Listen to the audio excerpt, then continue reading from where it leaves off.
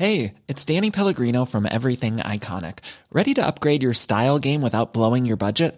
Check out Quince. They've got all the good stuff, shirts and polos, activewear, and fine leather goods, all at 50 to 80% less than other high-end brands. And the best part? They're all about safe, ethical, and responsible manufacturing.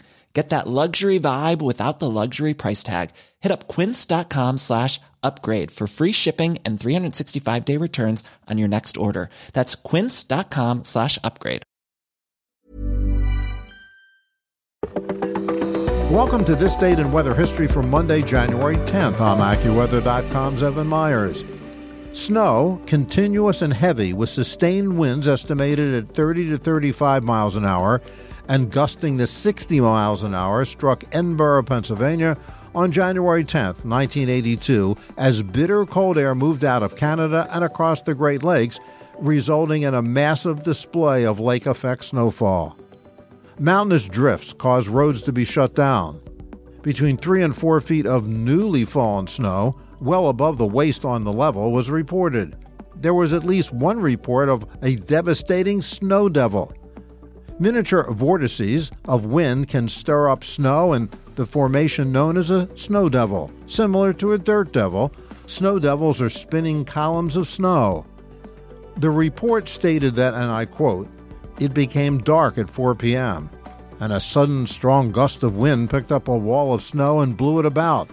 It cleared somewhat, but then a definite funnel-shaped vortex swirling about at a rapid rate knocked over an apple tree. The snow devil then proceeded to rip a 6-inch diameter cherry tree right out of the ground, with the roots lying on top of the snow.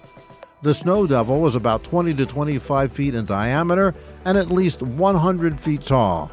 This was one of the most severe blizzards in the region in memory." End of quote. And that's what happened on January 10th. Be sure to tune in tomorrow for a brand new episode and find out what happened on this date in weather history.